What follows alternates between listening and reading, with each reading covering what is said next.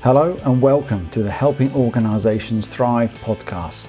This is your host, Julian Roberts. This podcast is to provide leaders with insights, discussions and robust strategies to help their companies thrive in these challenging times.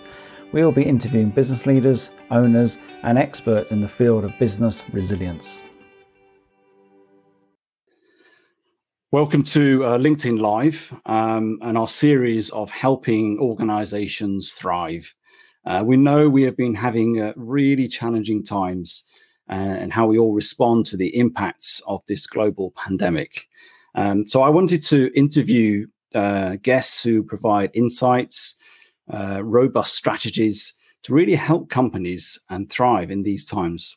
So today I have the great pleasure of Ben Baker, all the way from Vancouver. Welcome, Ben. Hey, thanks for having me, Julian. It's nice. We're eight hours time difference away, but it's like we're right beside each other. Absolutely. You've just had your breakfast, and I'm about to have my dinner. So yes, perfect. I love the time difference, and so my daughter being in BC as well. So I'm very used to that, and obviously know you very well. So yes, and I just want to tell people a bit more about who you are. So Ben is the president of his own company, Your Brand Marketing, and he has a passion for enabling companies to communicate their value inside and outside of the company. And I've been watching Ben over these last 3 or 4 months really post some really insightful content, some engaging content that really will helping people at this time. And on the back of that, Ben's also releasing a book in the next couple of weeks called Leading Beyond a Crisis. So it's great to have you on the show. And the purpose of the show is to really help people and give some insight into how people are thriving. And I just want to ask a little bit about your own company and how it's been the last 3 or 4 months and how you starting to try and get into that thrive mode with your own business. Yeah, it's interesting because I tell this story that part of what we do is I do professional speaking across North America and worldwide. And there was a bunch of us on a Zoom call about mid-March, and we were playing bingo. And the bingo was, who was going to have every single job that they had canceled first? Right. And Okay. within 3 days, the majority of us had every single job that we had planned for the next 9 to 12 months canceled. Goodness me. And, I had a trip to Australia that I was supposed to be in August, all across the United States, a few things in Canada. We were talking about a tour in the UK in fall. And all of that, went by the wayside in a matter of 72 hours. So you're looking at it going, okay, I have 2 choices. I can either grab my knees, rock back and forth, and hope that this is over and this has just been, this is just going to be a blip in time. Yeah. Or I can realize that, this is probably going to be with us for an indefinite amount of time. What's next? And I chose what's next. And what was that? Why did you choose? You had those 2 choices, which, a lot of people are having. What got you to that place of taking that, the choice that you've taken? I guess I've always had the philosophy of the glass isn't half full or half empty. It's refillable. Okay. And if we take a look at the glass as refillable, that there's always something else you can do. There's always a way out of a situation. There's always a way that you can pivot and recover. Let's just figure out how. And it's something I learned really early on from my father. My father was an entrepreneur. Mm-hmm. He had 2 failed businesses before he succeeded extremely well. Yeah. And so I've watched people go from the heights to the lows to the heights again. And I realized that, there's always another day. There's always another, turn at bat. There's always another whatever. And it's a matter of setting yourself up for the next opportunity. And you don't know when that next opportunity is. But if you aren't always looking a little bit to the future and saying, okay, where are people going? What do people need? Where are people's wants, needs, fears, desires, whatever? How can I help? You're not going to enable yourself to be set up for that success. So I really started taking the time and looking. And the first I'd say 6 or 8 weeks of the pandemic were all about how can I help people? How can I make other people's lives easier? I'm not going to make money. I said, for the next 6 or 8 or 12 weeks or whatever it is, I'm not going to make money. And if I do, it's a bonus. Yeah. I realized that what I had to offer at that particular point in time was not something that people wanted. But before I could figure out what was next, I needed to talk to people and sit there and say, okay, what were their challenges? What was happening? What was going on in their lives? What did they need? And it led to a couple of video series that I created about leading in a crisis and leading beyond a crisis. And the second one is a leading beyond a crisis that ended up being the impetus of the book that Claire and I wrote. What we did is we ended up recording 12 videos that ended up being about 6 hours worth of video. Wow. And what it was, okay, where are we going next as leaders, as companies, as people? What are the things we should be keeping our eye on? And we sat there and said, okay, we're going to record these and we're going to publish these, and hopefully they're going to help people. And we just sent them out for free. Here they are. They're on my YouTube channel. Yeah.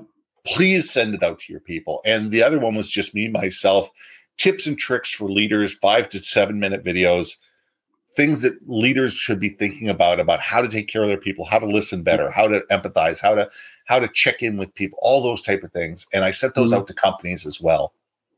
And it was the responses that I got back that were valuable. It was like, oh, I didn't think about that. I didn't know, that was a great idea. I really appreciate it. And what that did is it gave me the impetus to sit there and say, okay, prior to COVID, you had put out you had a live 2-day live and intensive course called Developing the Leader in You. And for some reason or other, last November, I recorded all the videos of that course. I recorded all those videos. I was good. The thought process is I was going to turn that into an online course. So I did. I went out and I turned it into an online course, but I realized the online course itself is useless. Yes, it's 50 videos. It's 25 videos. It's a 50-page workbook.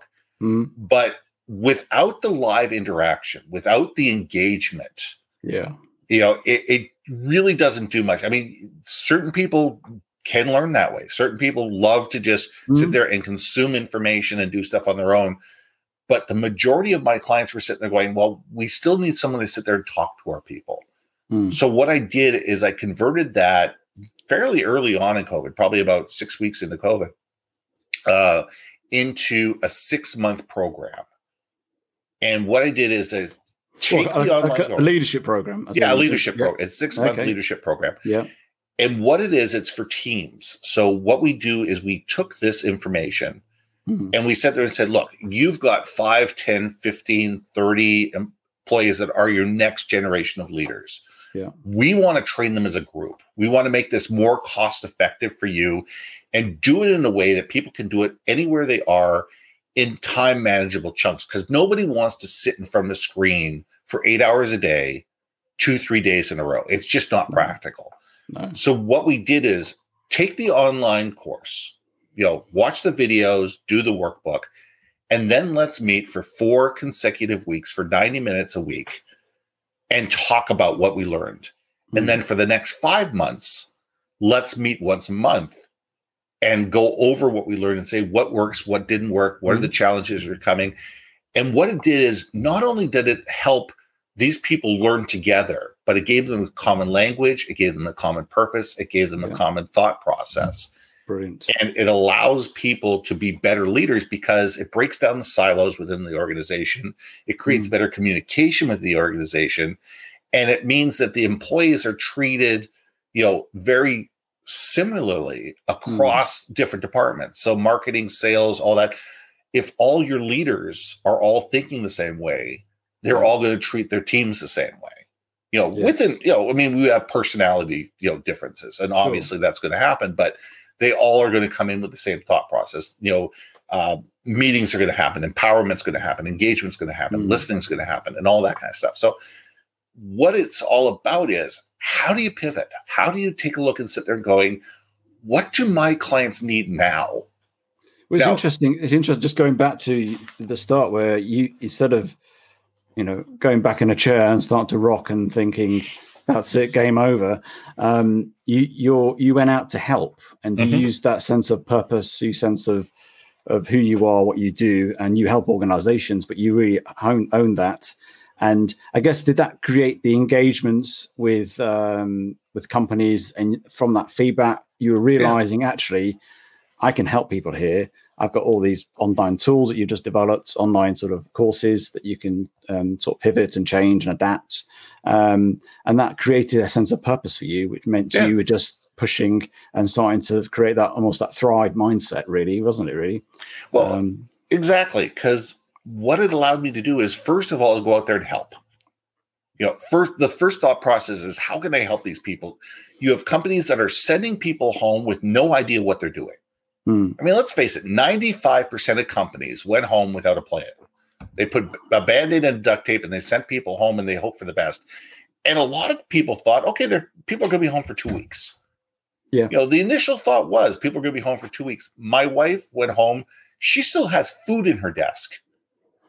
I'm hoping it's just crackers or something like that, and it's in a sealed package or something like that, but it's in a locked desk. No one else has the key except her. Goodness. She probably won't be back at her desk. There might be a vaccine in that desk by the time you get back. Exactly. I mean, she doesn't think she's going to be back at her desk until 2021. Yeah. So those are the things that we need to think about, is that we just sent everybody home on a lick and a prayer. There was no process. There was no procedures. There was no, a lot of these companies created brand new communication programs within the office in 72 hours. I heard stories of companies, 90,000 teams, setting up a 90,000 person teams engagement program within a week. Can you imagine what that must take for an IT department to be able to put that together and figure out what needs to happen and how to put all that thing together? Yeah, so, and I spoke to a lot of people who were literally sending everybody home in a weekend, which would have taken normally a 6-month project. Yeah. And it's interesting. I think at the early days, people thought, as perhaps your wife thought as well, leaving the food there, that actually this is going to be for a month or so, and perhaps by the summer. But actually now people I'm talking to are not even going back till October or even 2021. And it's the long-term view. And it's not been negative, it's been realistic and rooted in that reality, but having a view that how do we then play this out for that long term? How do we engage teams? How do we keep people motivated? And I guess just turning that to, some of the stuff you've already been doing and talked about, what sort of 2 or 3 strategies would you really give to organizations right now who have been through that phase of they've sent everybody home, they've adapted Zoom, Teams, whatever they've used, people got into the groove of it. Almost what next? How do they sort of navigate the next 6, 12 months? Right. I talk about in the book, we talk about sprint mentality versus marathon mentality. Yeah. And over the last 120 days, whatever, however you're clocking this, it's been a sprint mentality. As you said, we went home on a weekend, and everybody home, and we'll do it. And we put Band-Aids on things. We put duct tapes on things. We did everything in crisis mode. We did what we needed to do to take care of our people. We did what we needed to do to take care of our vendors and our clients and whatever. But it was short-term, do it now because it needs to be done. Now we need to start looking at this and codifying it. Businesses have a unique opportunity today to sit there and say, what can be? Yeah.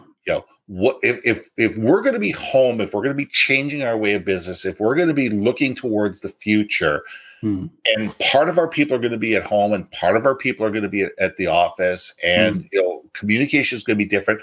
What could this look like? And every single employee needs to be re-onboarded. Every single employee needs to understand, what is the new purpose of the company? What is the new vision of the company? What is the new mission of the company? What's the new direction that we're heading in? What's changed? What policies have changed? What procedures have changed? What methodologies have worked? What clients have changed? you know, interesting. Interrupt using that word onboarding. It's almost that people are joining a new company. Oh, it's not completely changed, but it's changed dramatically in terms of how you're doing and how you go to market. And I think that phrase onboarding again is quite key, I think, isn't it? Definitely. Yeah, it's a mentality thing because people think of onboarding as, okay, here's your set of business cards. Let's fill out your healthcare forms and you're onboarded.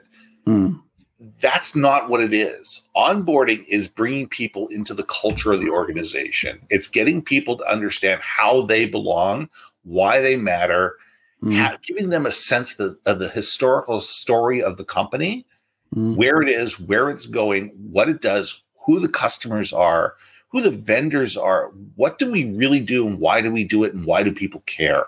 Yeah. That's what onboarding needs to be. And because we've had changes, and some companies it's slight, some companies it's dramatic. And unless we take the time to codify what those changes are, get rid of the sacred cows, figure out what's worked in the past, what hasn't worked in the past, get rid of what hasn't worked, talk to our people and sit there and say, okay, if you could do this better, how would you do it?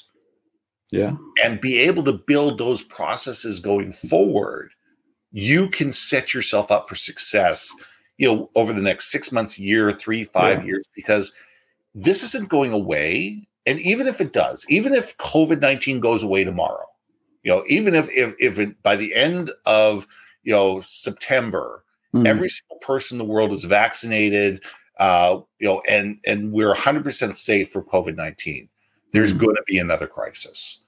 Yes, and it may not be a worldwide pandemic. It may not be, but there will be another crisis in your and my lifetime. And we need to be constantly thinking about how do we set ourselves up for success? And what are the things that we need to change going forward? How many companies didn't even have a clue that they needed a business continuity plan? That didn't even have anything in place, or if they had something on a shelf somewhere, it hadn't been revised or updated or tested in 5 years. So you're sitting there going, okay, what happens if we have to send everybody home again in 6 months? How would we do it better this time? And let's sit there and work together and say, what are the things that we need to have in place as a company in storage, sitting there ready to go if something happens? And it could be just a flood. It could be just the fact that your building, God forbid, burns down, or there's a flood in the neighborhood and nobody can get to the building, or whatever. You need to be able to think about, okay, what did we learn from this? Yes. What did we learn from this as an organization? Where are the holes in our game plan? Believe me, after 9/11, how many companies that had buildings in the towers and around them, seriously sat back and went, oh my God, we never would have thought that nothing like this ever happened. But now their business continuity plans are so much stronger because of that. Because what they've done then is said, okay, this will probably never happen again, but it could be something else. And we're probably ready because we're thinking about outside the box and different things that could happen, and how are we going to respond if we have to? Yeah, and I think it's because often people see looking back as like a negative in life, and I always see, obviously within coaching, we're always moving forward, but actually reflecting and actually wondering how could you do things differently, not in we did it wrong, but actually learning from things and using. Even the last 3 months, people have learned tremendous amounts of stuff about themselves, about resilience of an organization, how they are adaptable, agile, or not. But it's almost reflecting, isn't it? And reviewing that, and how can we do things better? And just in that continuous sort of learning cycle to keep that agility going. I think that's really important because we are in a time, certainly with COVID, but even as you said, there's always uncertainty. There is nothing certain at all. And so we have to prepare and be in that mindset, not as a doomsday, but more of a just wisdom. It's just got some wisdom about it. Yeah, I'll take it even one step further. We should celebrate our failures. Yes. Because our failures will teach us what not to do again. Mm. And if we learn from them, if we're going to sit there and say, well, that didn't work. Okay. Never saw that coming. All right. What are the things that we learned from this? Yeah. It's not a blame game. I always say to my clients, failure is just feedback. That's all it is. Exactly. Yeah. Absolutely. Yeah. You're just going the wrong way. Or not quite right. Let's do something else. That's all it is. And it creates a better mindset, definitely, moving forward. And conscious of time, even though we could be on here for 3 hours, but I know we both got busy things on here. And I really like the aspect of onboarding and the whole thing of, sort of being agile and sort of reflecting on what we've just done and how we go forward. Just before we finish, and I'd like you to sort of tell the audience a little bit about how they can get into contact with you and a little bit about your book that's about to be released in the next couple of weeks. Yeah, I'll start off with the book. The book is, I co-wrote it with Claire Chandler. She and I, she's another leadership, phenom that she and I found each other through LinkedIn and have gotten together. And, the book is stage one of a million things that I think that we're going to be able to do together. And she's absolutely wonderful. The book is called Leading Beyond a Crisis, a conversation about what's next. And the great thing about the book is, first of all, it's a conversation between Claire and I. It is literally a transcript of the 6 hours of conversations that have obviously been edited down. That we've clarified. We've done some things with it. But at the end of each chapter, we ask a question and we leave 8 or 10 lines for you to be able to answer it yourself. Mm-hmm. So it's all about self-reflection and what are your thoughts on leadership? What does leadership mean to you? And that's what we really want to get out of the book is allowing people to find out what does it mean to them, because there is no one true definition of being a leader. To me, a leader is someone who wakes up every morning and says, how can I make my team better? Yeah. How can I provide them with the tools to succeed? That to me is a true leader. But leadership is something that you have to do in your own style, based on who you are, what you do, and why you do it. But that's where the purpose of the book is, and it should be out on Amazon. I'm guessing by mid-August. We're just finalizing the cover now. We're just sending the final text to the printer, and that should hopefully be on the shelves at Amazon about the 15th of August. And we're going to set that up so it'll be available worldwide. Perfect. The best way to get in touch with me is through my main website, which is yourbrandmarketing.com. It's yourbrandmarketing.com. My podcast is there. My Developing the Leader You course is there. Information on my books are there. Everything, and there's lots of free resources as well. My attitude is there should always be stuff to give away on a website that helps people be better. And that's what I put on that website is there's lots of material there for free that hopefully will give people the impetus to take a look at their lives and sit there and says, how can I make it better? It's not that your life is bad. It's how can we make it better? And we can all improve, present company included. Absolutely. Definitely. Well, thank you for your insights. Thank you for your passion and your energy, as always. I always love speaking to you. Every now and again, we have our little chats. And thank you for coming on today, and much appreciated. Julian, it has been a pleasure. It is absolutely a pleasure. I love doing these things with you, and let's continue to keep the conversation going. Absolutely. Brilliant. Thanks a lot. Cheers.